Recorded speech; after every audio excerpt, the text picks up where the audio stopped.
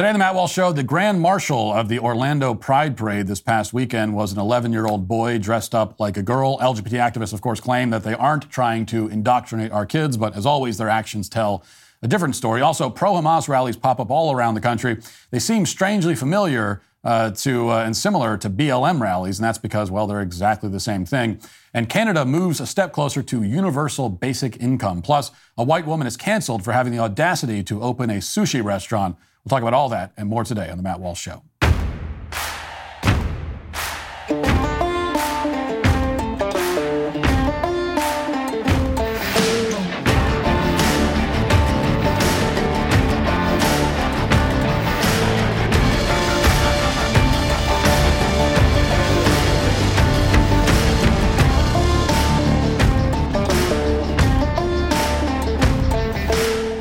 Last month, the G20 announced a plan to impose digital currencies and digital IDs on their respective populations. Central bank digital currencies allow the government to track every purchase you make. They could even give officials the ability to prohibit you from purchasing certain items or freeze your account altogether. There's reason to be concerned about this. If you haven't yet, you need to call Birch Gold today and talk to an expert about preserving your savings in a tax-sheltered retirement account. If you have an IRA or 401k from a previous employer that's just gathering dust, well, you can call Birch Gold and they will help you convert it into an IRA in gold. You're not going to pay a penny out of pocket. They will simply convert that 401k into physical gold, which, unlike digital currency, can't be tampered with. Text Walsh to 989898 and Birch Gold will send you a free info kit on gold. If digital currency becomes a reality, you'll be glad you have something physical to fall back on. Text Walsh to 989898 and claim your free info kit on gold today.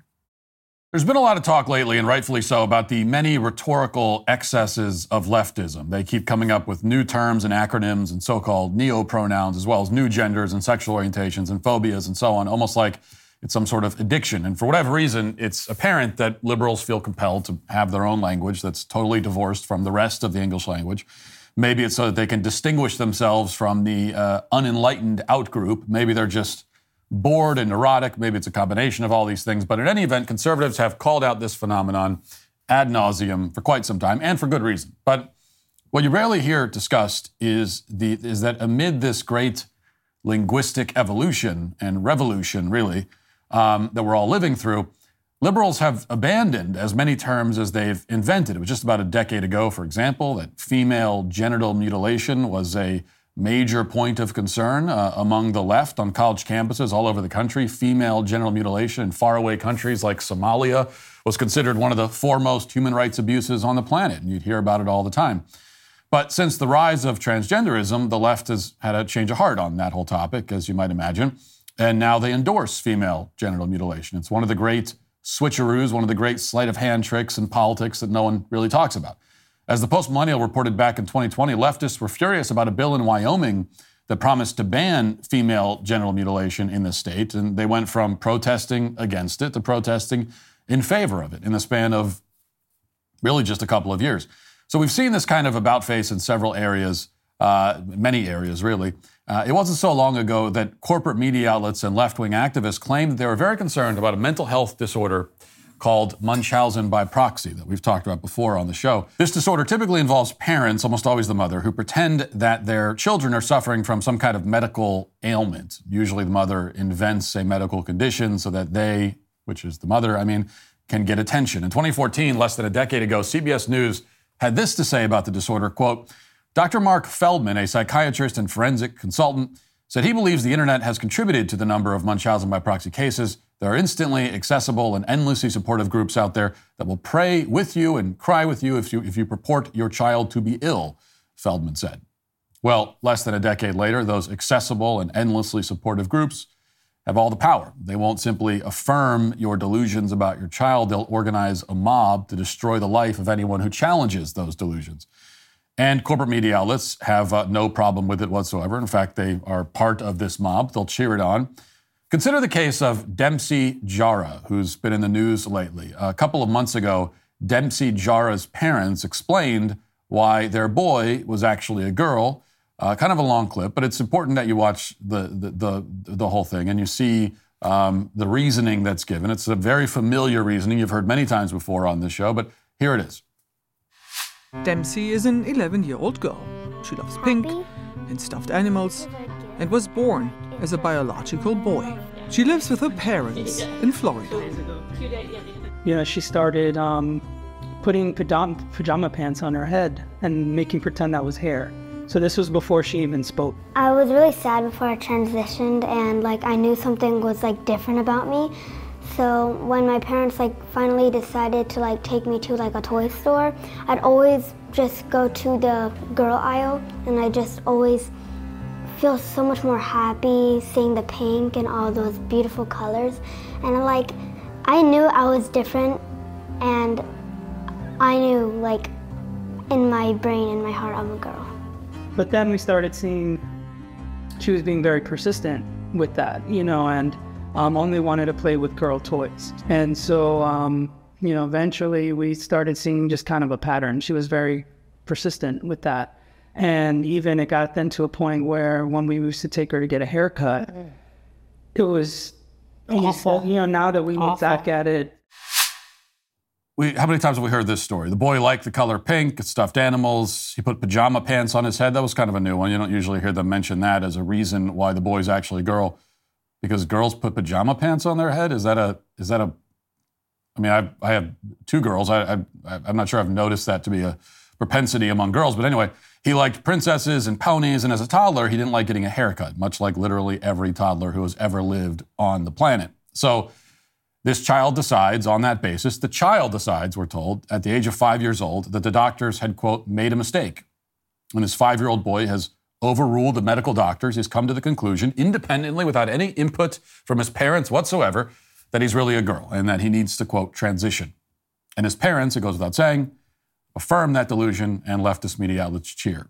Now, this makes no sense whatsoever, of course, but just thinking through some of the implications, imagine being a feminist with any integrity whatsoever, which is a hard thing to conceive of.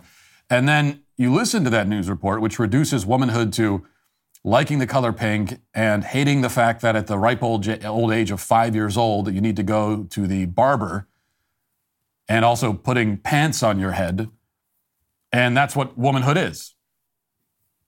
Has any modern political movement ever been so humiliated so thoroughly? It's hard to think of anything that comes close. Of course, anyone who's ever had a child, as well as anyone with a rudimentary understanding of human psychology, understands exactly what's going on here. This 5-year-old didn't decide to transition on his own. He learned that concept from his parents, who planted this delusion in his head and then encouraged him to pursue it. And the media is on board because this serves their political purposes. Now, the parents of this child have made that very clear. I want you to watch as they explain that they're planning to flee the country if Ron DeSantis becomes president. Ron DeSantis might become the next president of the United States. Yes, he might. That terrifies me. It terrifies me. We have our passports updated, and do we have exit plans in place? Yes. If that happens, we're going to have to leave the country. And I've never lived anywhere outside the United States. We've traveled, but I don't know. I'm terrified. Well, just looking at what he's done just in Florida, and it's not just against trans people, it's against everybody. Immigrants, it's black people. Silencing anything that he doesn't like, let's just silence it. And when will he stop? And that's what I often say to people. It's like, it might not be affecting you yet, but they will come for you next. And that's the scary part.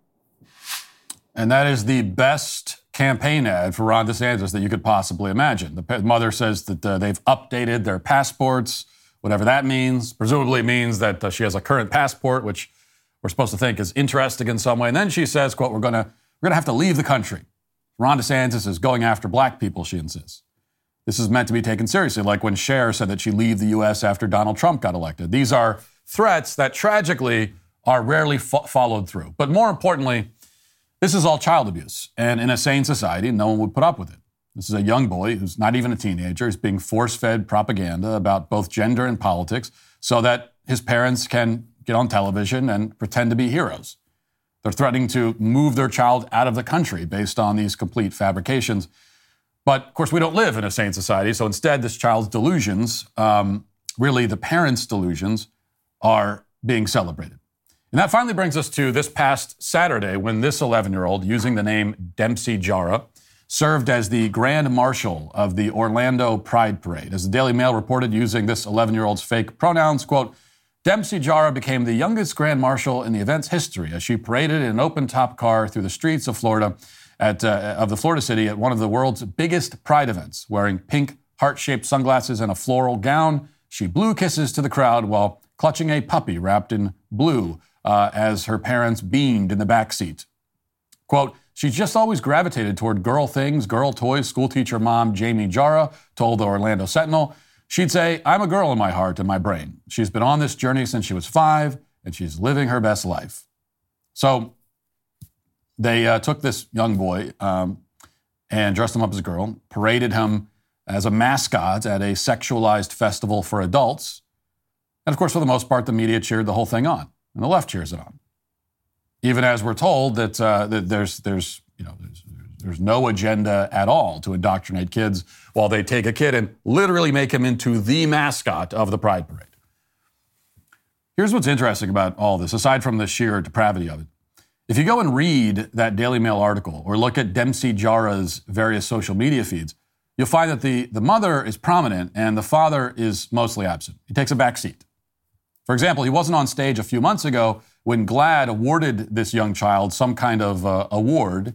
Instead, only the mother was there, and she spoke at length, mostly about herself. And what she said is actually quite revealing. Watch this. Good evening. My name is Jamie Jara. Early this year, my family and I were featured on the season finale episodes of We're Here. It was an incredible experience. I am so grateful to the show's creator, Stephen and Johnny, and the producers for sharing our story and believing in us. Their dedications to elevating LGBTQ stories is so crucial right now. One of the most empowering moments of my life was taking the stage in drag to perform with my daughter and hearing the thunderous applause in honor of her.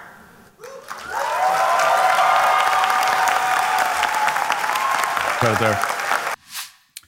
That's all you need to hear, actually. The best part is hearing the thunderous applause, she says. And truer words have never been spoken, at least not from this woman, we can be quite sure. Of course, as the mother drones on, the 11-year-old boy doesn't say a word. It's just the mother basking in the applause. And keep in mind what she said. She called it empowering for her. Her son dressing up like a girl and being applauded empowers her, the mother. She says, as she accepts this award as like some kind of Oscar-winning actress.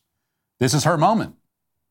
And the big applause line, of course, is that her son is transgender. The speech goes on for several minutes after that. It devolves into this DeSantis bashing and all the rest of it. She claims that her son is somehow in danger because of Ron DeSantis, etc. But the politics of this situation are nowhere near as interesting as the psychology of it all.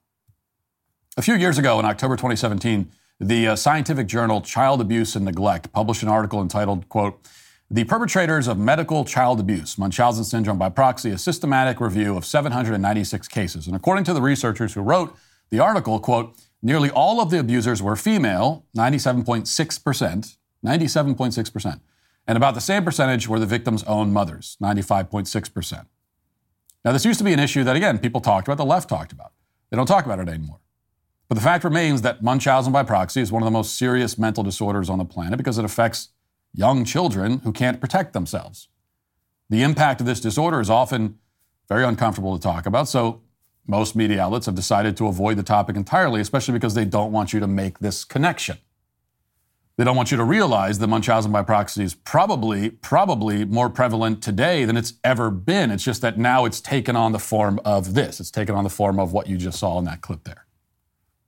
Now, here's one case that hasn't got much attention. The Daily Wire just reported on the case of a woman who was abused by her mother, who suffered from Munchausen's. Quote, Gypsy was raised by her mother, Dee Dee, who forced her daughter to endure numerous medical treatments due to her own Munchausen syndrome by proxy, a mental disorder that causes a caregiver to fabricate or exaggerate medical conditions in another person. Dee Dee began making claims about her daughter's health when Gypsy was about 3 months old. At the time, Dee Dee was convinced Gypsy suffered from sleep apnea and began taking her to the local hospital. Rod said doctors couldn't find anything wrong with her daughter despite numerous tests and a sleep monitor. Nevertheless, quote, Dee Dee persisted that her daughter was sick, coming up with new problems, including a chromosomal defect and muscular dystrophy. After a minor motorcycle accident that resulted in an abrasion to Gypsy's knee, Dee Dee began claiming that doctors gave her daughter a wheelchair. From then on, Gypsy was largely confined to the chair if she appeared in public. Dee Dee would also bring an oxygen tank and feeding tube to complete the illusion that Gypsy was severely disabled.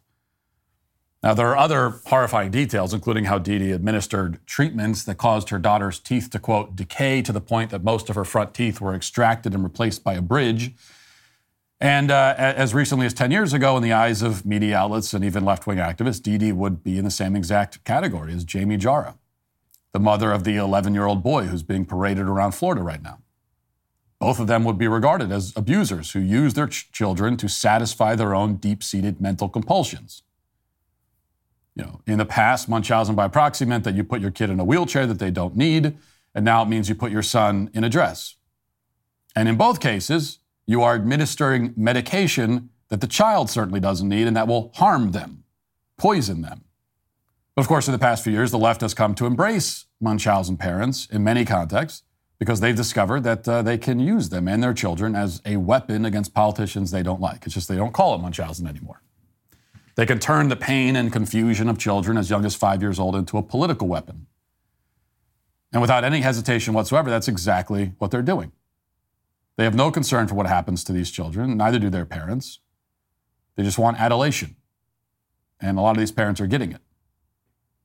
And until that changes, many more young children, kids who aren't even teenagers in many cases, will suffer the consequences. And by the time they realize what their parents have done to them, they'll be in the same position as Dee Dee's son. They'll be broken and powerless. And no one, especially not the adoring crowds in Orlando or at GLAAD, will lift a finger to help them. Now let's get to our 5 headlines.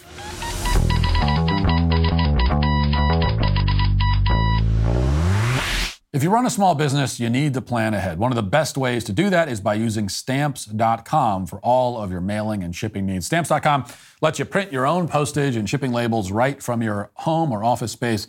It's incredibly convenient. Your shipping labels are ready to go in minutes so you can get back to running your business sooner.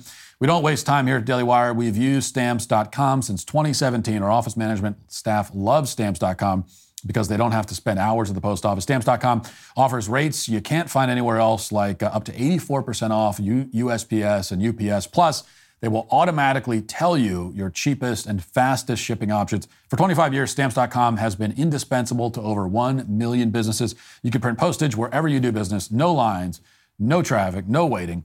They even send you a free scale, so you'll have everything you need to get started. Set your business up for success. Get started with Stamps.com today. Sign up with promo code Walsh for a special offer that includes a 4-week trial plus free postage and free digital scale. No long-term commitment or contracts required. Just go to Stamps.com, click the microphone at the top of the page, and enter code Walsh. Newsweek has this report. Radio talk show host Charlie Kirk, who founded the American conservative organization Turning Point USA, said one of the group's staffers was attacked by pro-Hamas supporters in Skokie, Illinois over the weekend.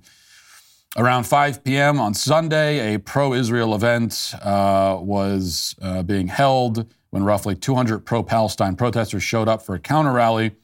The events descended into chaos with reports of a gunshot and a Chicago police officer and 2 civilians needing treatment for minor injuries after someone discharged pepper spray.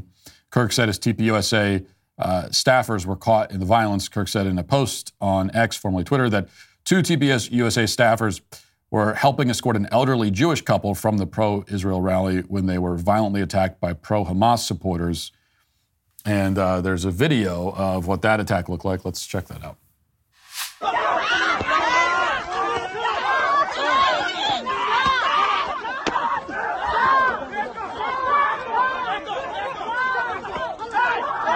Okay, so pretty brutal. The person is on the ground and being pummeled.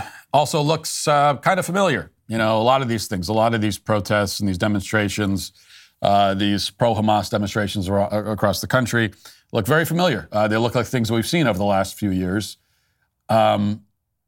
because In fact, it's basically the exact same. It is.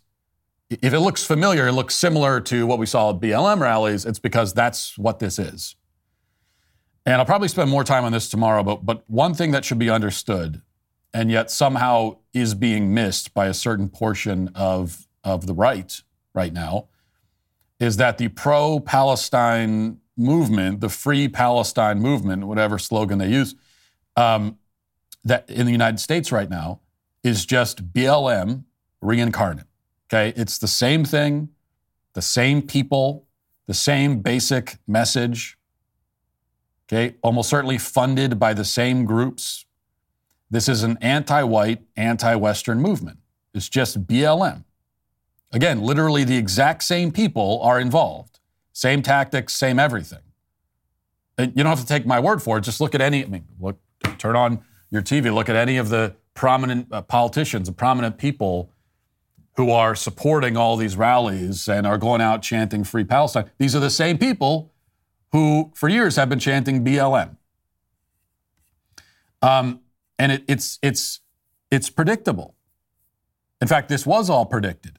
It was prophesied by many people who said that BLM is going to be back out on the streets as we head into the election season, right? It's about that time for BLM to show up again. And we knew it. What we didn't know is what the exact pretense would be, because you can never predict that. Okay, you could have seen it coming. I mean, a perceptive person would have been able to see the riots of 2020 coming. Maybe not to that extent, but they knew something like that would probably happen. Now, they didn't know that it'd be about George Floyd, but they knew there'd be some sort of pretense, and then these same people would be out in the street again. And so they found their pretense. And I think perhaps this is confusing for some people in this country, because obviously the pro-Palestine forces here in this country are very different from who they are in Palestine, right? I mean, Hamas is obviously not a left-wing organization. And as conservatives are always pointing out, you take any of these people that are showing up at these Hamas demonstrations in the United States, or you take many of them and you bring them over to the Middle East, and they are not going to be welcomed. Okay, their reception is not going to be a very happy one for them. Now, does that mean that Hamas as an organization is right-wing? No, neither of those. It's just not the right way of looking at it, because it exists outside of the American ideological paradigm, okay? In this country, when we say right-wing and left-wing, we mean certain things, but it doesn't always apply outside of this country. We don't live in the Middle East. We live here. This is America. And here in America, this conflict is filtered through American politics and American ideologies and interests, which means that the pro-Hamas side in this country is left-wing, radical left-wing, anti-white, anti-Western, anti-American, and so on. The reason for this difference is easy enough to see. The left is simply using the conflict overseas for its own purposes. And largely, those purposes have little to do with Hamas's purposes. Remember also that, BLM is a damaged brand. Fatally damaged. BLM is not just damaged, it's done. BLM is finished. We beat BLM as an organization and as a brand. I just saw a headline about how, I think it was Coca-Cola has finally deleted all mentions of BLM from its websites. And that seems like a small thing, but it's really not. It's emblematic of a cultural victory over BLM itself. Now, it took a while, took too long, but now the BLM brand is it's toxic. Okay, but does that mean that, and the organization itself is bankrupt, and the people that used to run the organization are all off, doing new things and new grifts and everything, and they're disgraced, and they're not going to be back on the public scene again. But does that mean that the people and the interests that invested themselves in BLM are also going to just go away, slink off into the night, never to be seen again? I wish, but that's not the way it works. No, they're still around. They've been searching for a new banner, a new Trojan horse to crowd into, and they found it. And that's all this is, in this country at least. This is probably a point that needs more elaboration than I'm giving it here, but it's an important point that should be made as often as possible. And it's something that, again, it's quite evident that some people on the right don't understand this. They don't understand what they're witnessing. And when they turn on the TV and they see the clips of the protests and the marches, the Free Palestine marches, they don't understand that what you're looking at, that's BLM. Like, that's all the same people with the same intentions. It's all the same. That's why we hear about decolonization and all the rest of it. That's all BLM language. Should be obvious, but I think it isn't to a lot of people. And just to emphasize the point here, this is we'll go to Karen Jean-Pierre in the White House, asked yesterday about the rise of anti-Semitism. That was the question, and here's what she says about it. Level of concern right now about the potential rise of anti-Semitism in light of everything that's going on in Israel? So a couple of things. We have not seen any credible threats. I know there's been always questions about credible threats, and so just want to make sure that that's out there. But look, Muslim and those perceived to be Muslim have endured a disproportionate number of hate-fueled attacks. And certainly President Biden understands that many of our Muslim, Arab Americans and Palestinian American loved ones and neighbors are worried about the hate being directed at their communities. And that is something you heard the president speak to in his address just last Thursday. And so one of the things that the president has done is directed his team, Homeland Security team, to prioritize prevention and disruption of any emerging threats that could harm the Jewish, the Muslim, Arab Americans, or any other communities. And that is something that the president has sought to do and since day one. As you know, the president ran on protecting communities, obviously, but bringing people together, protecting the soul of the nation. And so that is something that the president takes very, very seriously. We're going to continue to denounce any sort of hate towards any American here, and so that's what we're going to continue to be steadfast on. Again, he has directed his Homeland Security team to make sure that they're on top of this. Okay, so asked about anti-Semitism and immediately goes to Islamophobia and claims that there's that word disproportionate impact. We're told that hatred is disproportionately impacting Muslim Americans. No, there's no evidence provided for that. There's been a greater rise in so-called Islamophobia. Where are you getting that from? Do you have any evidence of that? Of course she doesn't. And, in almost any other context, if somebody like Karen Jean-Pierre was asked about anti-Semitism and the rise of anti-Semitism, she would go into a whole speech about how it's a terrible thing and anti-Semitism is terrible.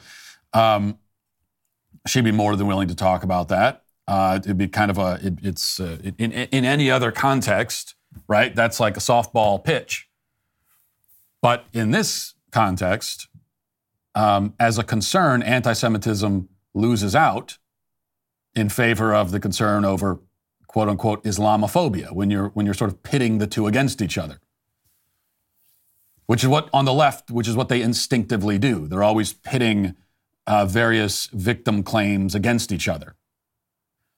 And on the left, the concern about quote-unquote Islamophobia that is always going to be a greater concern. That is always going to come before anti-Semitism.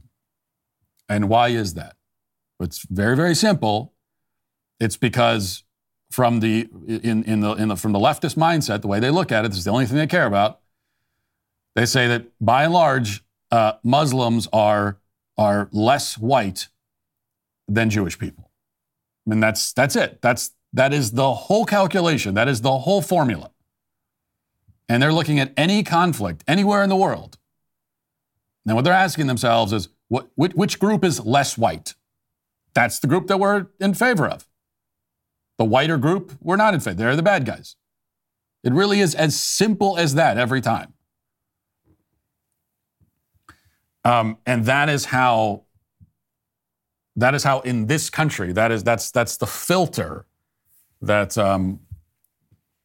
the powers that be are, viewing all this through. Okay. Vice has this story. Canada is taking a step toward making universal basic income a reality. The Senate's National Finance Committee will study a bill on October 17th, or already did study it, I suppose, this about a week ago, which would create a national framework for, but not actually implement, UBI, according to a press release from the office of Ontario Senator Kim Pate. An identical bill exists in the House of Commons and is sponsored by a member of Parliament named Leah Gazan. The bill in the Senate, which received a first and second reading in 2021 and last April, respectively, would require provincial ministers and Indigenous governing bodies across the country to convene and determine how a UBI plan could work. So they're moving closer to UBI, Universal Basic Income. They're not there yet. Here's the sponsor of the bill talking about it. It is my privilege, honor, and responsibility to be the sponsor of Bill S-233, which we've just commenced study of in the Senate Standing Committee on Finance. The bill would introduce a framework to develop a guaranteed livable basic income. Right now is the fact that we are struggling throughout this country with homelessness, food insecurity, poverty, health, mental health issues, and this is one way that we could start to look at these issues. It's not the only way, but it's certainly a key way. Okay, so as this works through the bureaucracy, of course, it's not just going to pass it. They have to first get together and agree to have a hearing, and then in the hearing they agree to form a proposal, and then the proposal, there's another hearing, and then it's working through the bureaucracy. I think ultimately it'll pass, and there will be a so-called universal basic income, which is just a more extensive welfare plan, and that will happen in Canada. Now, and of course, there are many people that are pushing for a similar thing in the United States, many individual states that have been looking at plans like this. And it feels inevitable in this country as well. As we know, Canada is, they're a couple of train cars ahead of us on the crazy train. We're on the same track. We're even on the same train. They're just a few train cars up, but we're all linked. And so once we see them go over the cliff, we know that we're not far behind, unfortunately. And so it's worth pointing out that universal basic income is a horrible idea. Or at least, there's a caveat there. I should qualify it. It's a horrible idea if you care about having a flourishing and healthy society. If you care about that, if that is your objective, then this would be the worst way to try to attain that objective. On the other hand, if you want society to decay and collapse under its own weight, then it's quite brilliant. I mean, it's a great way to help bring that about. And we know that the advocates of UBI, that's exactly what they want. They want the collapse and decay of society. At least the people on top who are pushing it, right? The people at the top, at the top levels, at the highest levels that are pushing it, that's what they want. Now, the advocates, just like the people in the peanut gallery who are saying, yeah, we need a universal basic income. For them, it's much simpler. They just want free money. And it's not that most of them directly, explicitly want society to fall apart, but they don't really care if it does or not. They just want the free money. The problem with this plan, the problems should be pretty obvious. And I think the biggest issue is that, of course, as it is designed, it makes it a lot easier for people to not work. And it encourages people to not work. And thus puts a greater burden on those who are willing to work while increasing the rewards for not working. So we're taking the kind of behavior that, again, if you want a thriving and successful society, the kind of behavior that you want, which is people that are work and that they're productive, and you are punishing that while you are rewarding the kind of behavior that you shouldn't want. Incentivizing unproductive behavior and punishing productive behavior, which again is simply the opposite of what you would do if you actually want your society to thrive, which these people don't. Because look, what is the basic income? I mean, the number, what is the number? I'm not sure if they've settled on an exact number in Canada, but I think I saw $17,000 being tossed around And it's usually around that, something in that range. Most of the people that are advocating for UBI, they say 17, 20,000, 25,000, 30,000. I've heard that number. What will it, and I mean, let's just say it ends up at, I don't know, let's say it ends up at 20,000. There's another way to earn an income of $20,000. And that is you can work. And here's the thing, you can work almost anywhere full time and you'll make at least that much. Okay? It is very easy. So when we hear that, everyone should have a basic income, everyone should be earning, every household should at least have a basic income. Every household should at least have an income of $20,000. I mean, at a minimum, at least. And I agree with that. Absolutely. That is, to call that that's below what I would even consider basic. Like you certainly shouldn't settle for that. But the good news is it's very easy to attain that. Very easy. Okay, I was making around that when I was like 16 years old. And not because I was some brilliant, super competent 16-year-old. Not at all. It's just that is not a difficult income level to achieve. All you have to do is, literally just, if you're willing to work, you'll make at least that much. And when I say willing to work, like you get a job, really almost any job, you work full time, you come to work on time every time that you're on the schedule. Maybe you pick up a few extra hours here and there. You probably don't even need to do that much. You come to work, you're presentable, you have a relatively positive attitude. It's like basic, bare minimum. You do the bare minimum and you'll make that kind of income. And pretty soon you'll make more than that. It's actually because it's increasingly easy to separate yourself from the pack. As the bar for the pack gets lower and lower, the easier it is for you to get over it. So really, you have it's almost like both sides of this issue sort of agree on the basic premise that, every household should be making this basic income, 17,000, 20,000 at least. We all agree, yeah, should, absolutely. The question is, should you attain that income by actually going out and working and contributing in some way to society? Or should you be able to sit at home and sit at home and enlist other people against their will to work on your behalf? Because that's what it would mean. And I think the answer to that question is pretty obvious. All right, before we get to was Walsh wrong, one other thing I wanted to make. We were just talking about, Islamophobia, anti-Semitism. So here's a report from Daily Wire. Far-left climate extremist Greta Thunberg faced backlash on social media for posting imagery that was widely condemned as anti-Semitic and encouraging people to back organizations that support the extermination of Israel while posing in a photo with pro-Palestinian activists.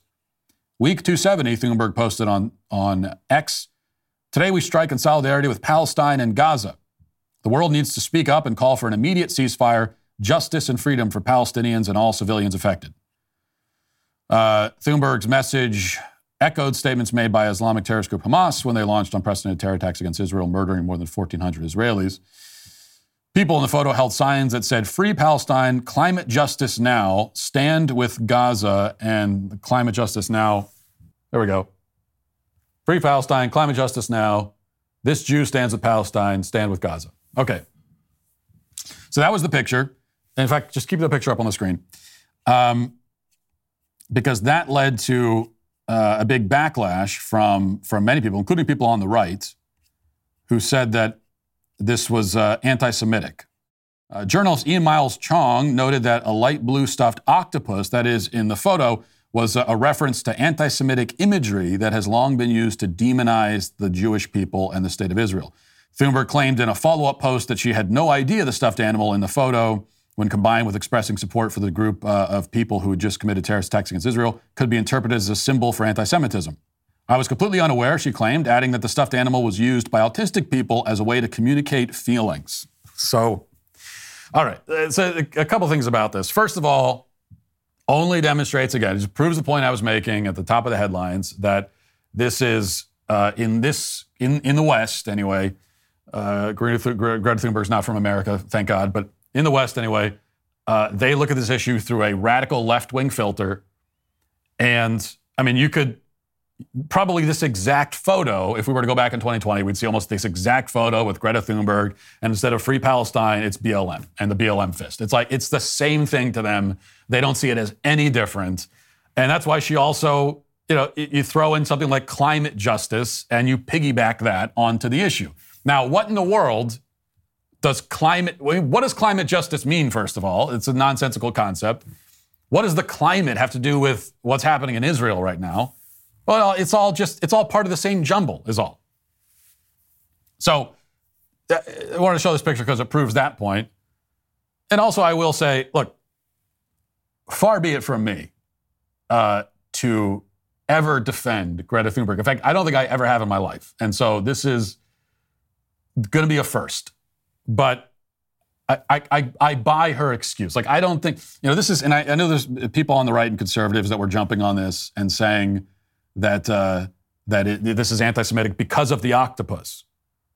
Now, if you want to point out that, well, you got that Free Palestine, the message of Free Palestine, we're standing with Palestine after all those Israeli civilians were just murdered, and you want to point out how horrific and awful that is, agreed. But when it comes to the octopus specifically, this is something, even though there's some conservatives that are jumping on this bandwagon and say, oh, the octopus, it's anti-Semitic imagery.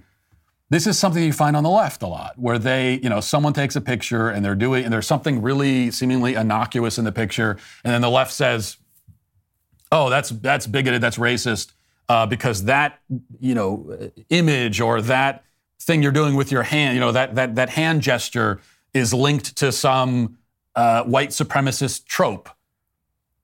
And most of the time you hear them making this connection. Sometimes they're just inventing the connection. But even if it's true, it's like, who knew that?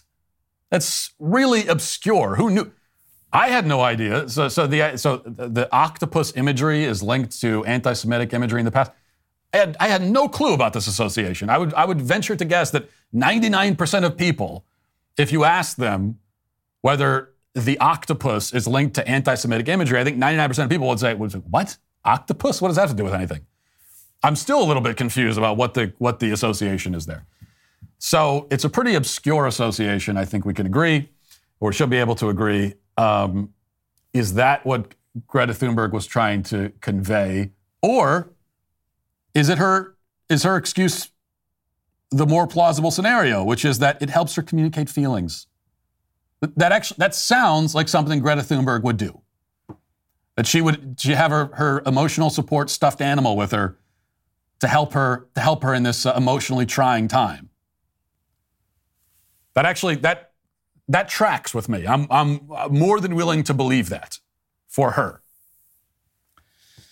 So, and either way, I mean, even if having the octopus stuffed animal there was supposed to be some kind of obscure, subliminal, anti-Semitic thing, it just as a strategic standpoint, it's best to ignore it because you sound overly sensitive and crazy by harping on that. Say, oh, that stuffed octopus is anti-Semitic. So if it was intentional, then it was bait. And she was putting this seemingly innocuous thing there to try to bait the other side into latching onto it and accusing her of being anti-Semitic for something that she could then turn around and say, what are you talking about? It's a stuffed octopus is all. So worst case scenario, it was bait, and then by latching onto it, then you have fallen for the bait. Okay, let's get to was Walsh wrong? People always say, happy dog, happy life. Well, if that's really the case, you need to be giving your dog Rough Greens. Naturopathic Dr. Dennis Black, the founder of Rough Greens, is focused on improving the health of every dog in America. Before I started feeding my dog Rough Greens, I had no idea that dog food is dead food. It contains very little nutritional value. Think about it, nutrition isn't brown, it's green. Let Rough Greens bring your dog's food back to life. Rough Greens is a supplement that contains all the necessary vitamins, minerals, probiotics, omega oils, digestive enzymes, and antioxidants that your dog needs. You don't have to go out and buy new dog food. You just sprinkle Rough Greens on their food every day.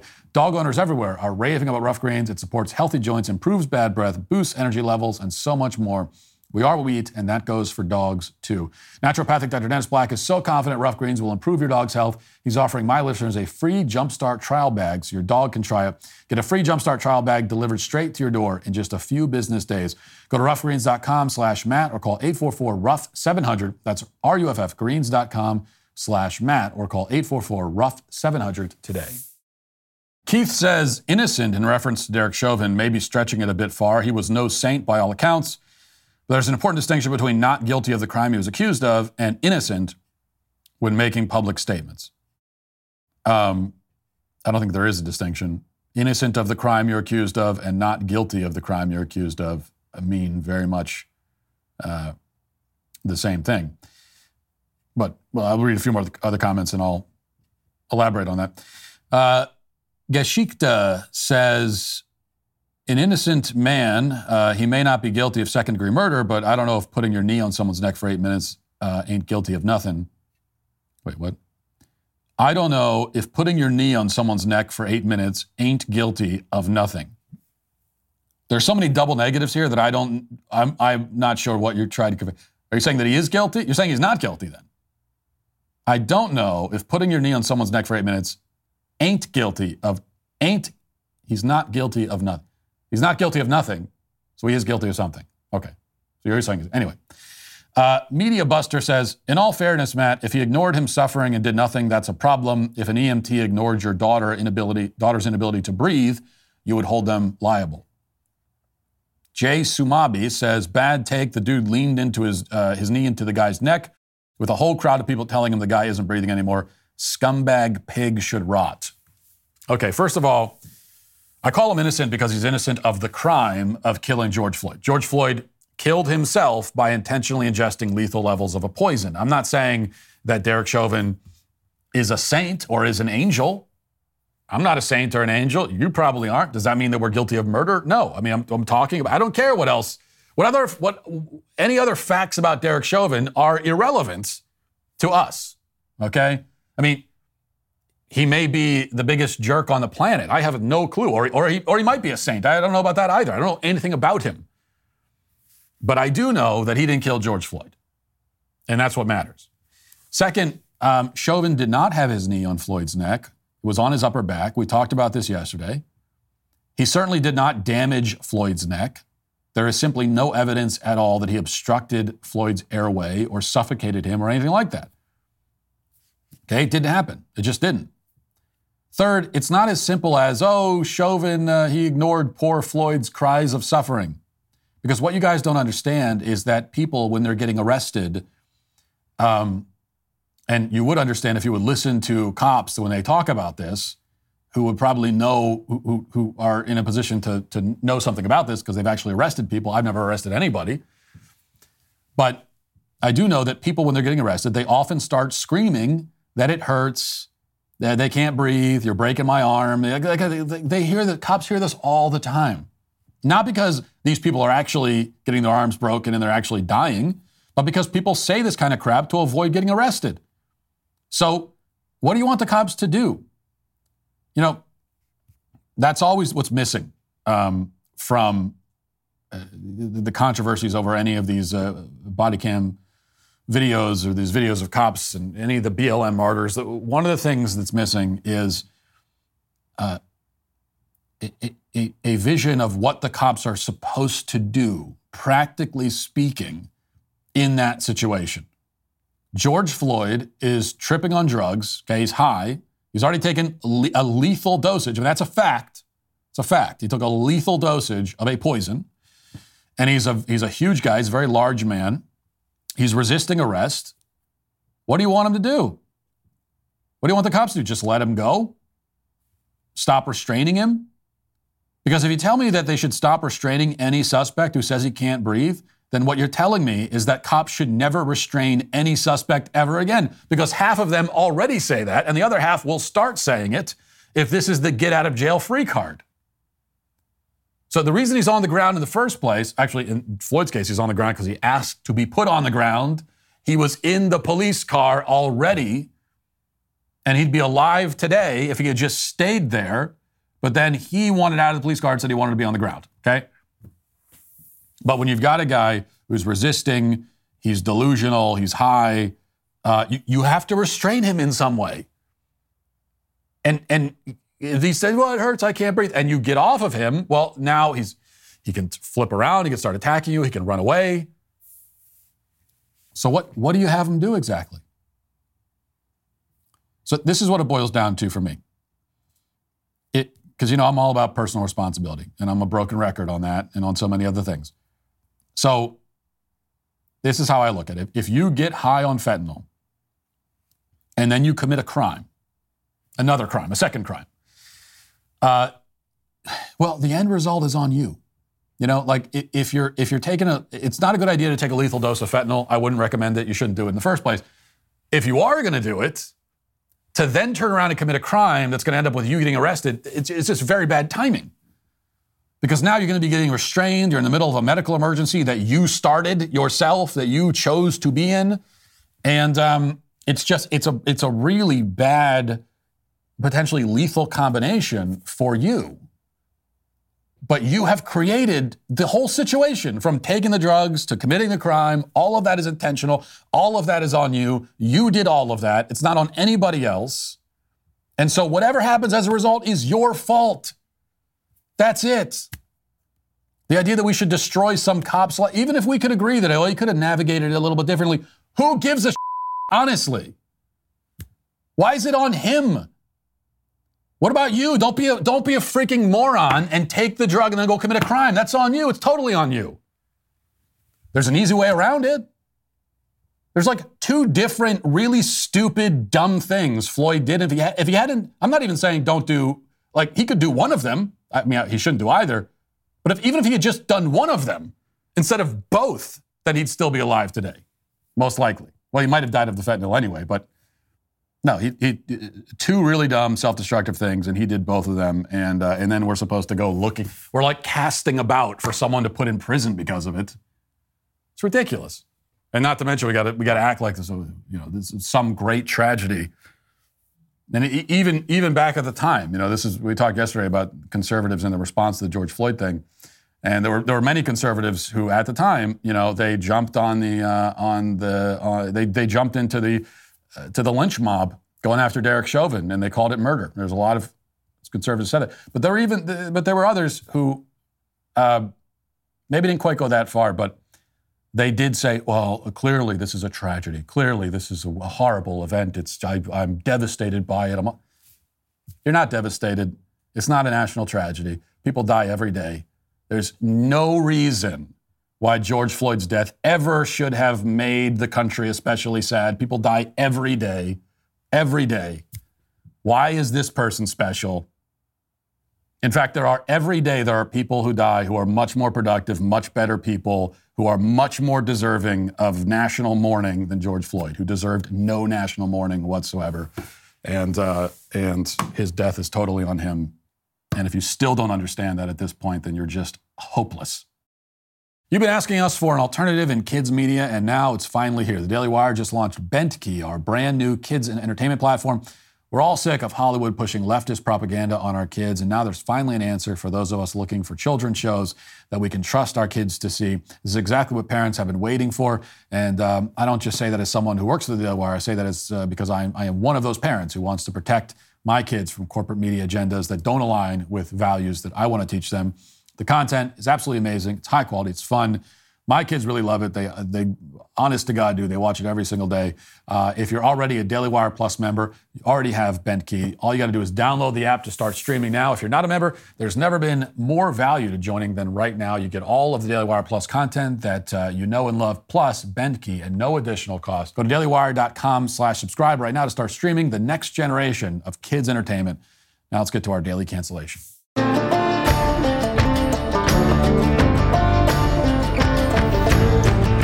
For our daily cancellation today, we have a classic reverse cancellation where we cancel the cancelers. And it begins with a sushi restaurant. Now, if you're chronically online, then you probably already know where this is going. I don't know what that says about you or me or the world, but when I say we're doing a cancellation related to a sushi restaurant, many of you have already filled in many of the details in your head before hearing any of the details. So for those whose souls have not become so jaded, here's what happened. As the Daily Caller reports, quote, An Australian-born restaurant owner who set up shop in New York City is experiencing a flurry of negative online reviews for being white and owning a sushi restaurant. When Sushi Counter opened its doors, it was committed to serving affordable Australian-style hand-rolled maki in the Big Apple, where prices are typically sky-high, the Publico reported. Recently, however, the restaurant has been subjected to negative reviews by online users who were put off by the fact that the owner, Alex, is white. One vocal chef, Eric Rivera, took to Twitter in a now-deleted thread to shun Sushi Counter for being owned by a colonizer white woman, suggesting that she has no place serving the widely popular Japanese favorite, according to the Public. This is not the first time that Rivera has dubbed others tied to the culinary industry as colonizers, according to his Twitter post. Sushi Counter had previously received positive reviews by NYC sushi fans, according to the outlet. The owner reportedly deleted a TikTok page that she made documenting her journey of opening the business. The backlash also came with a flurry of negative Google reviews. Now, to be clear, these are negative Google reviews panning the restaurant based on the race of the owner. And this is the kind of thing that can only possibly go one way in our culture, of course. Here are a few of those reviews. Quote, there are plenty of good, authentic sushi spots in this city, and prices aren't crazy. I suggest going to one of those. This is a colonizer sushi spot ran by a woman who thinks that she can do better than actual Japanese people. Another reviewer wrote, enough of the gentrification. The last thing anyone needs are blonde-hair Australian white women appropriating Japanese cuisine. We're sick of the disrespect inflicted upon our cultures by white people. Enough is enough. Now, of course, the backlash against the white-owned sushi restaurant went beyond Google. On Twitter, a woman named Deirdre Goldborn, who is a financial advisor and a self-described, quote, cultural historian, and goes by the handle Queer Latifah, posted this. Why is someone who is not of Asian descent, better yet from Australia, opening a sushi spot in NYC? She continues, the contradiction and cognitive dissonance is maddening. She feels she can't afford decent sushi in NYC, a place that has one of the largest and vastly diverse Asian populations. So instead, she finances her own sushi spot. Colonization is white and quite scary to see in real time. Now, that tweet has thousands of likes and supportive comments, by the way. A tweet that describes a sushi restaurant as both maddening and scary. Now, as a sane person myself, I can't fathom how anyone could conjure those kinds of emotions in relation to a sushi restaurant. And I suppose we could assume that the emotions are fake and that it's all performance, and that could well be the case. But we also can't discount the possibility that some of these people are indeed as unstable and irrational as they present themselves to be. Now, there are a number of obvious points that we could make here, and we'll make them because, stating the obvious is what this show is all about. And the first and most obvious thing is that this deranged standard is only ever applied to white people and would never and has never gone the other way, right? Like you'll never hear of a pizza place being bombarded with negative reviews because it's owned by an Asian guy, or a burger joint being protested because it's run by a Hispanic woman. You'll certainly never hear anyone telling a black chef what sorts of cuisine he isn't allowed to cook based on his race. Indeed, if we really wanted to play this game equally, then we would say that not only can a white person open a sushi restaurant in the United States, but in fact, arguably, only white people should open sushi restaurants or any other kind of restaurant in the United States. If we apply the racial logic of wokeism consistently across the board, that's where it leads. This is a predominantly white, historically white country, and therefore all of our restaurants should be operated by white people. Except we don't say that because it would be insane, just as it's insane going the other direction. Second, once again, the woke crowd is insulting the people that they're supposedly standing up for. Notice how Queer Latifah says that sushi should be handled by the city's diverse Asian population, which first of all seems to suggest that it's the job of Asian people to provide her with delicious sushi, and which also directly implies that all Asians are the same. Like, sushi is a Japanese dish historically. She says it's an Asian dish. But why would someone from, say, Mongolia, which is an Asian country, automatically be better suited to make sushi than someone from Australia? Like, how does that logic work? How is this any different from, like, walking into a room of strangers and searching for the most Asian-looking person you can find, and then walking up to them and asking them for a good recommendation to a sushi restaurant, or maybe asking them for karate lessons? This is stereotyping, and it's lumping people of various ethnicities together just because they live on the same continent. And the left does this kind of thing all the time. Note how they constantly refer to indigenous or Native American culture as if the disparate array of tribes spread out across the hemisphere all shared one culture, or shared anything at all, for that matter. Finally, we have of course, the inherent madness behind the idea of cultural appropriation.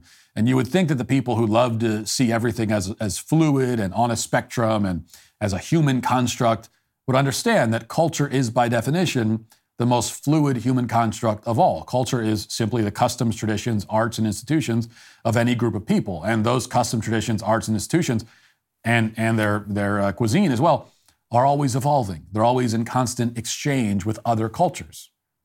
And especially in this day and age, that process is in hyperdrive because we're even more connected than we've ever been before. This is why, even if it made sense to accuse one culture of stealing something from another culture, which it doesn't, because theft deprives the victim of the thing being stolen, but nobody is being prevented from eating sushi or making sushi just because one white woman opened up a sushi shop. But still, we couldn't identify who is actually guilty of stealing from who. Humans have been making culture in some form or another for tens of thousands of years. For most trends and fashions and foods, it's not possible to identify a definitive date or place of origin. Even if you could, what influenced the person who came up with it? And what influenced the influences of that person, and so on? In fact, as I was preparing this monologue, I found myself falling down a Wikipedia rabbit hole about the origins of sushi, because I was just kind of curious.